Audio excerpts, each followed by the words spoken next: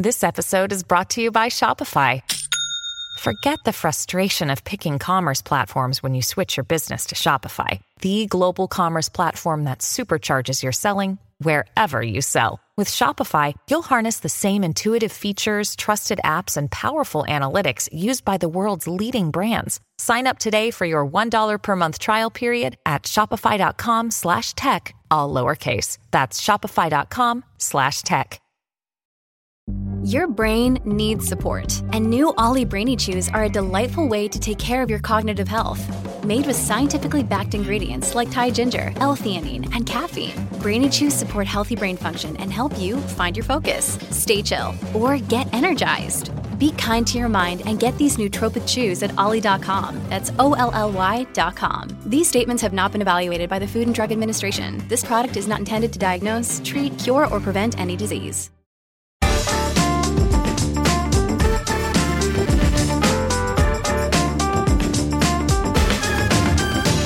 Hello and welcome to The Bunker. I'm Ros Taylor. Some women just know how to hold a room. And graduates, it's the story that I witness every single day when I wake up in a house that was built by slaves and I watch my daughters, two beautiful black young women, head off to school, waving goodbye to their father, the President of the United States. Others don't. Good afternoon. I have just accepted Her Majesty the Queen's kind invitation to form a new government.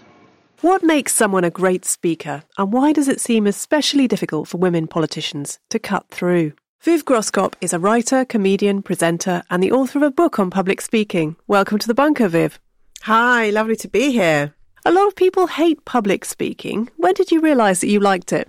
Well, I feel uncomfortable saying that I've ever realised that I liked it. Firstly, because I think it puts people off when you say that and makes it sound like liking public speaking is something that some people do and some people don't. And if you don't like it, you shouldn't do it. And I really think it's something for everyone.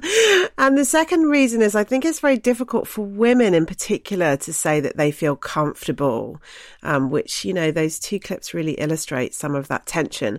But for me personally, I've always enjoyed the connection of being in front of an audience. You know, I started my career in journalism, then moved into stand-up. And I love the kind of almost like live journalistic aspect of stand-up where you're talking direct to people and you can see direct what the response is. I love that. And as I've got older and I've done that, you know, for 10 years now, I do feel more comfortable saying, do you know what? I do actually love doing this, but it's taken me a long time to get to that place.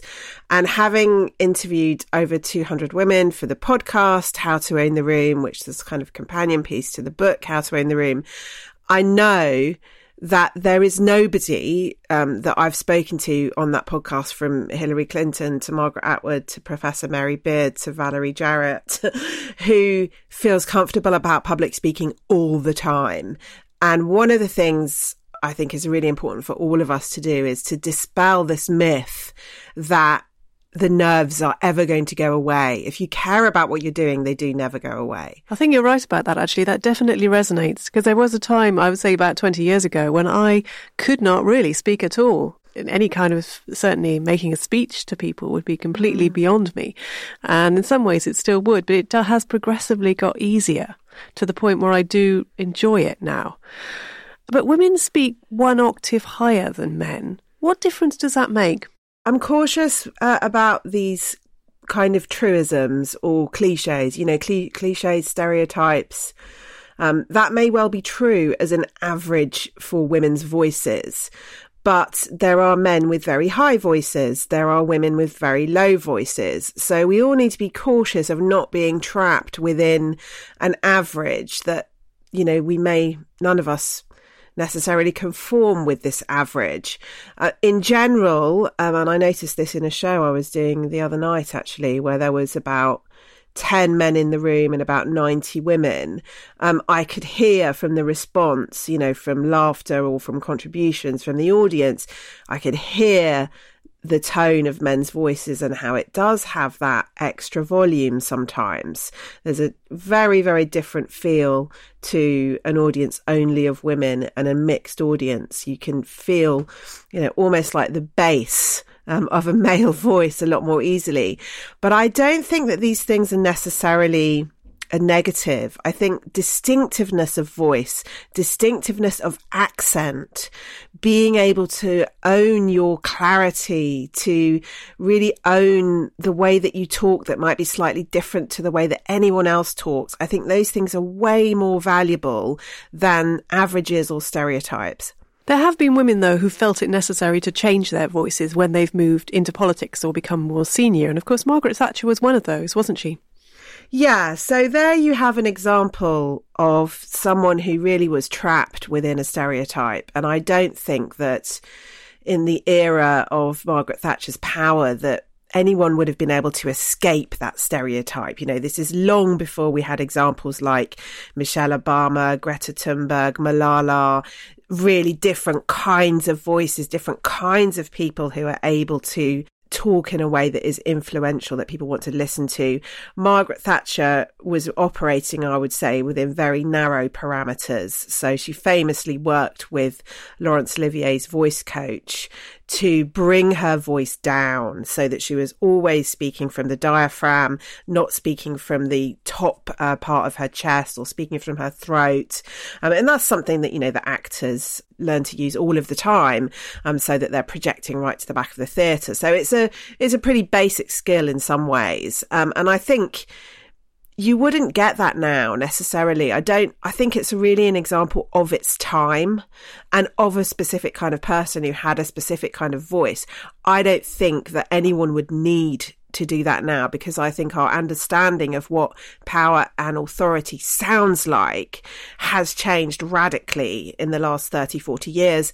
And I think it's changing really rapidly all of the time, so that we're able to listen to lots of different kinds of voices and take authority from them in a way that we wouldn't. If you think of somebody like Winston Churchill, that is the example of authority and power.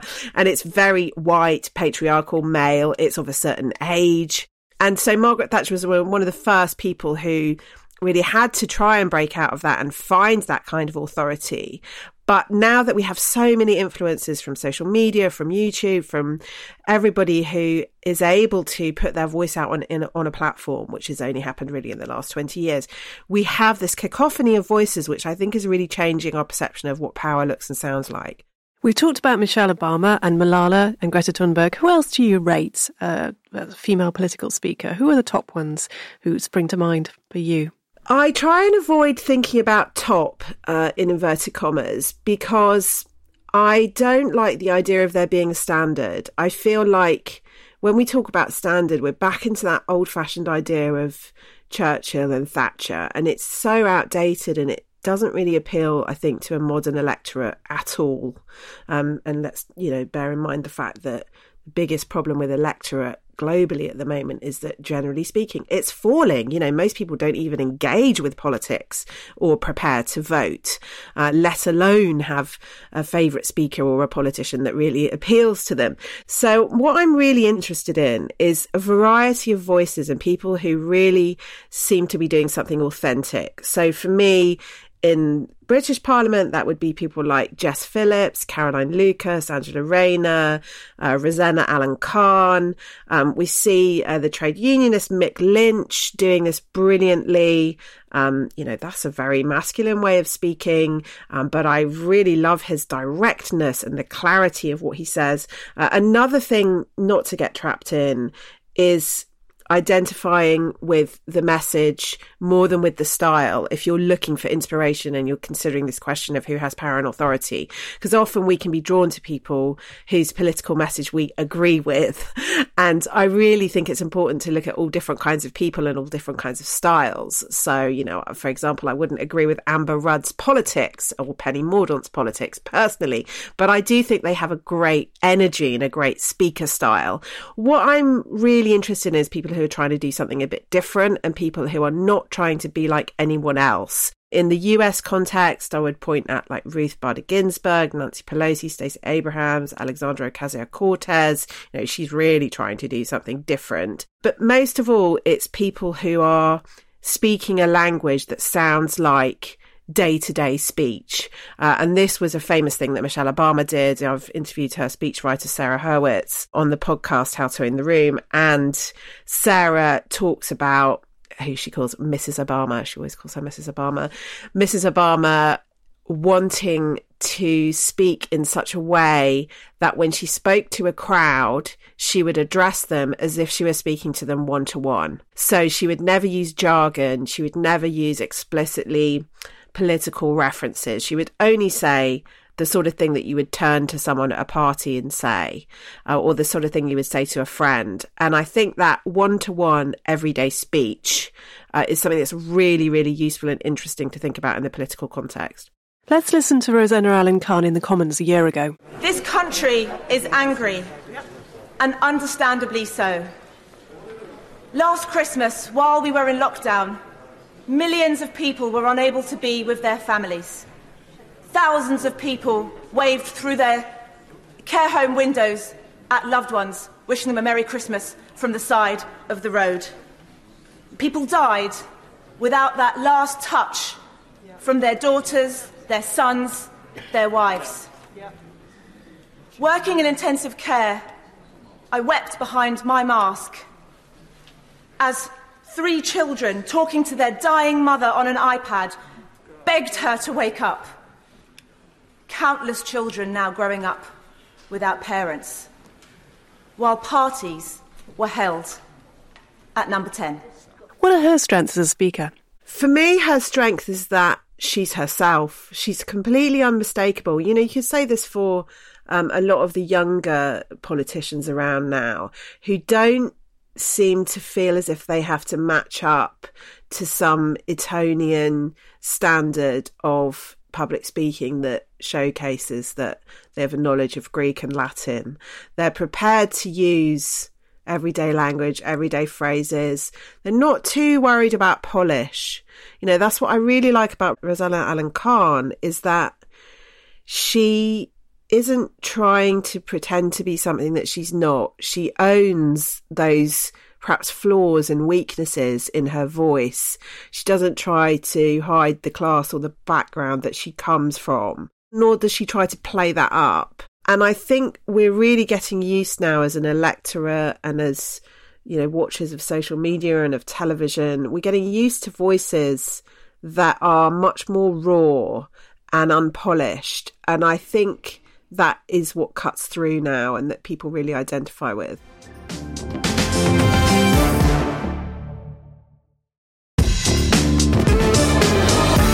Do you think American women are often better at public speaking? It's something that struck me when we think about most powerful. I use powerful rather than top because I think you're right, it was the wrong word to use. When we think about some of the most powerful speakers, a lot of them are American. And is that just a cultural thing where women are more prominent in American politics?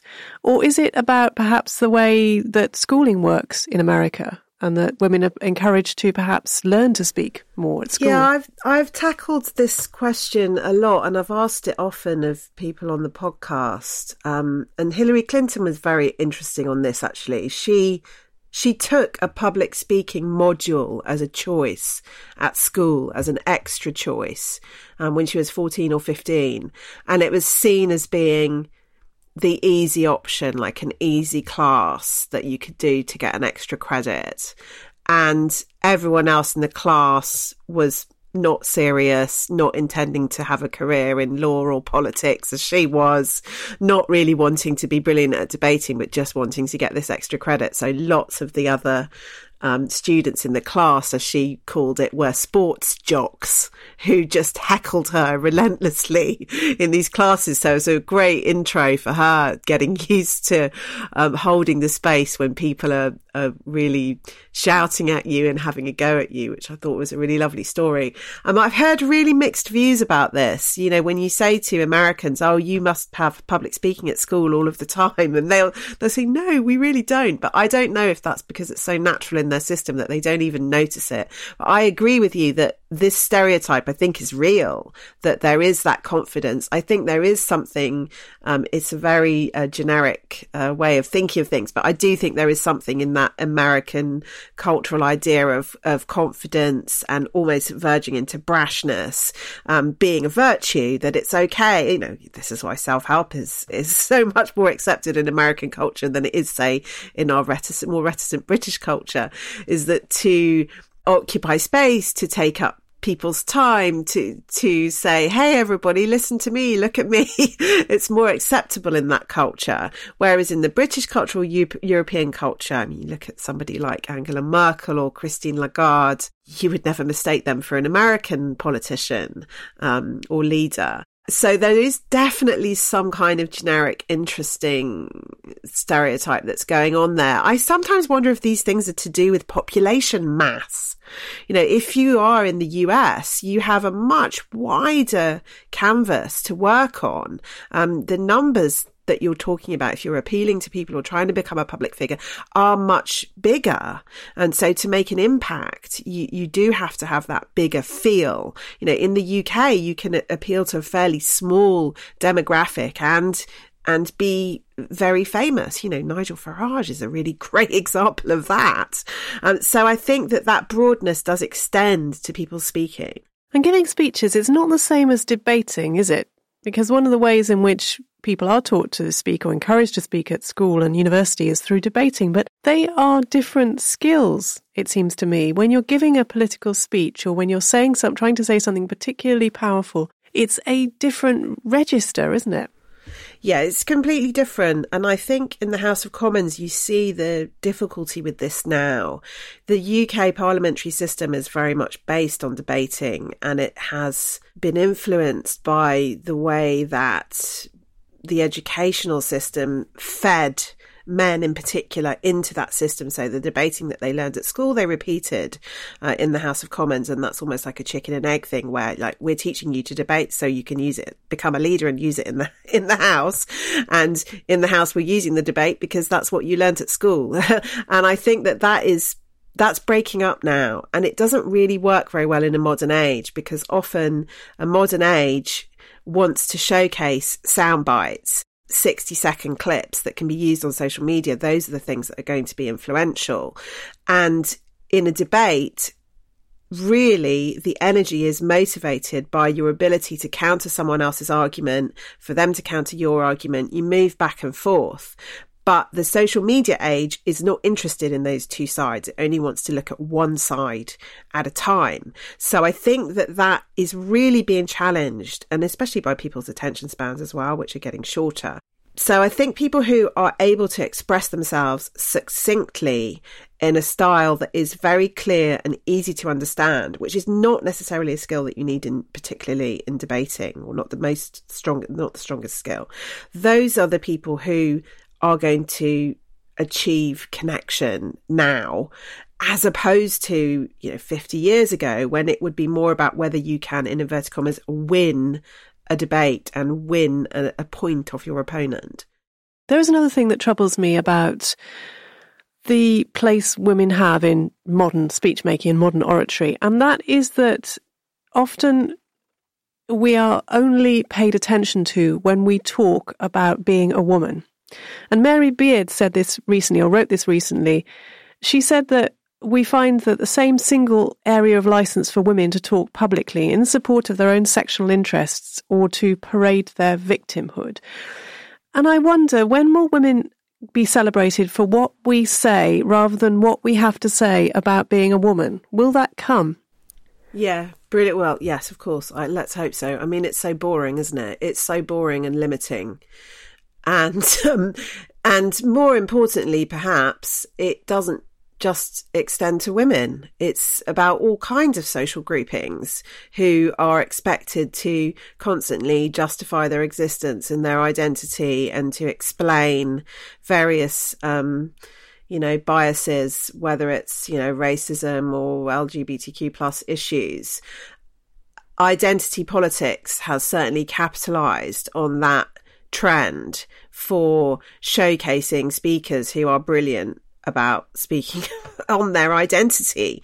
And it is something that I find really uncomfortable as well, because I think it's incredibly limiting for our national conversation, for our cultural growth. We should be able to talk about these things, of course, and there are so many issues that are unsolved and that are controversial, but we do need to be able to move beyond these things and not expect people. And I mean, legacy media in particular, especially television, still really leans on this, that people are expected to represent in some way.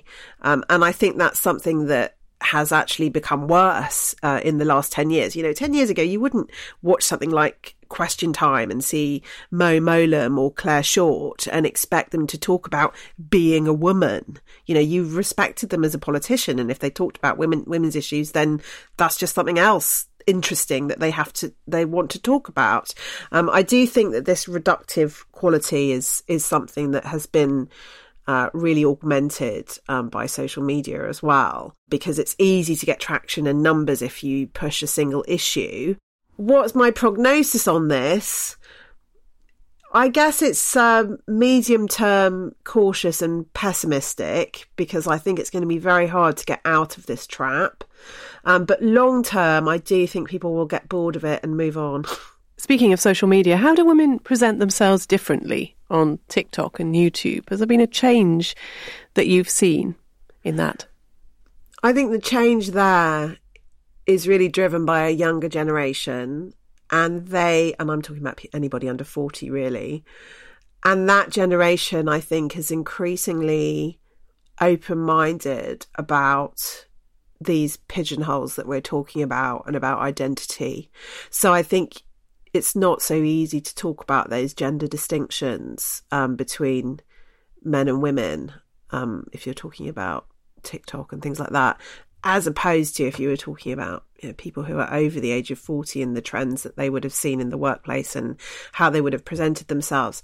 I think it is much more fluid now, and you're much more encouraged to present yourself as an individual rather than thinking I need to speak this way because I'm a woman or whatever people might think. I think you see those distinctions a lot less the further down the generations you go.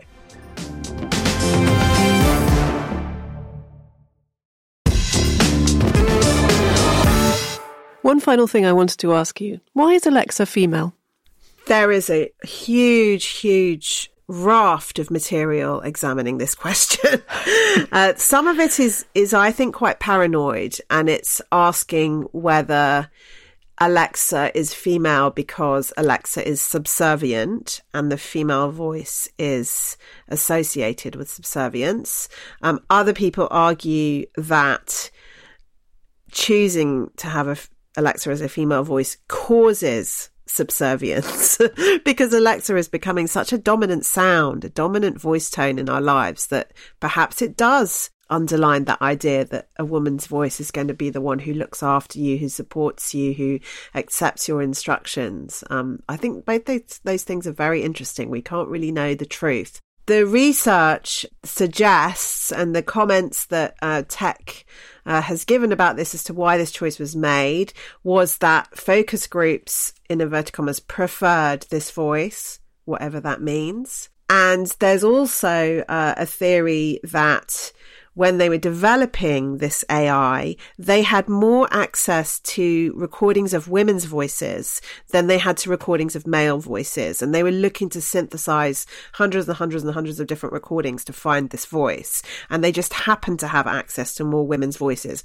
I really would love to know why that is. Why is there a bank of women's voices that is available and that's larger than the bank of men's voices? I don't understand that. Is it because when you go up in the street and ask people for a voice sample, women are more likely to say yes than men? I don't know.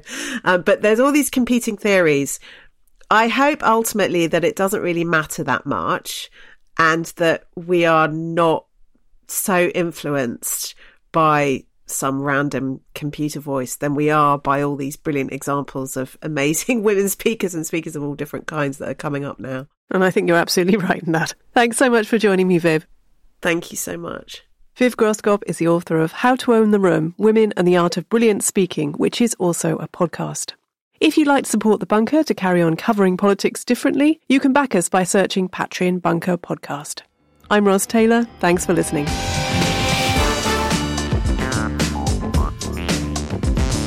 The Bunker Daily was presented by Ros Taylor. The lead producer was Jacob Jarvis, with additional production from Jet Gerbertson, Kasia Tomaszewicz, and me, Alex Rees. Our marketing manager was Gina Richard. Music by Kenny Dickinson. The Bunker is a Podmasters production.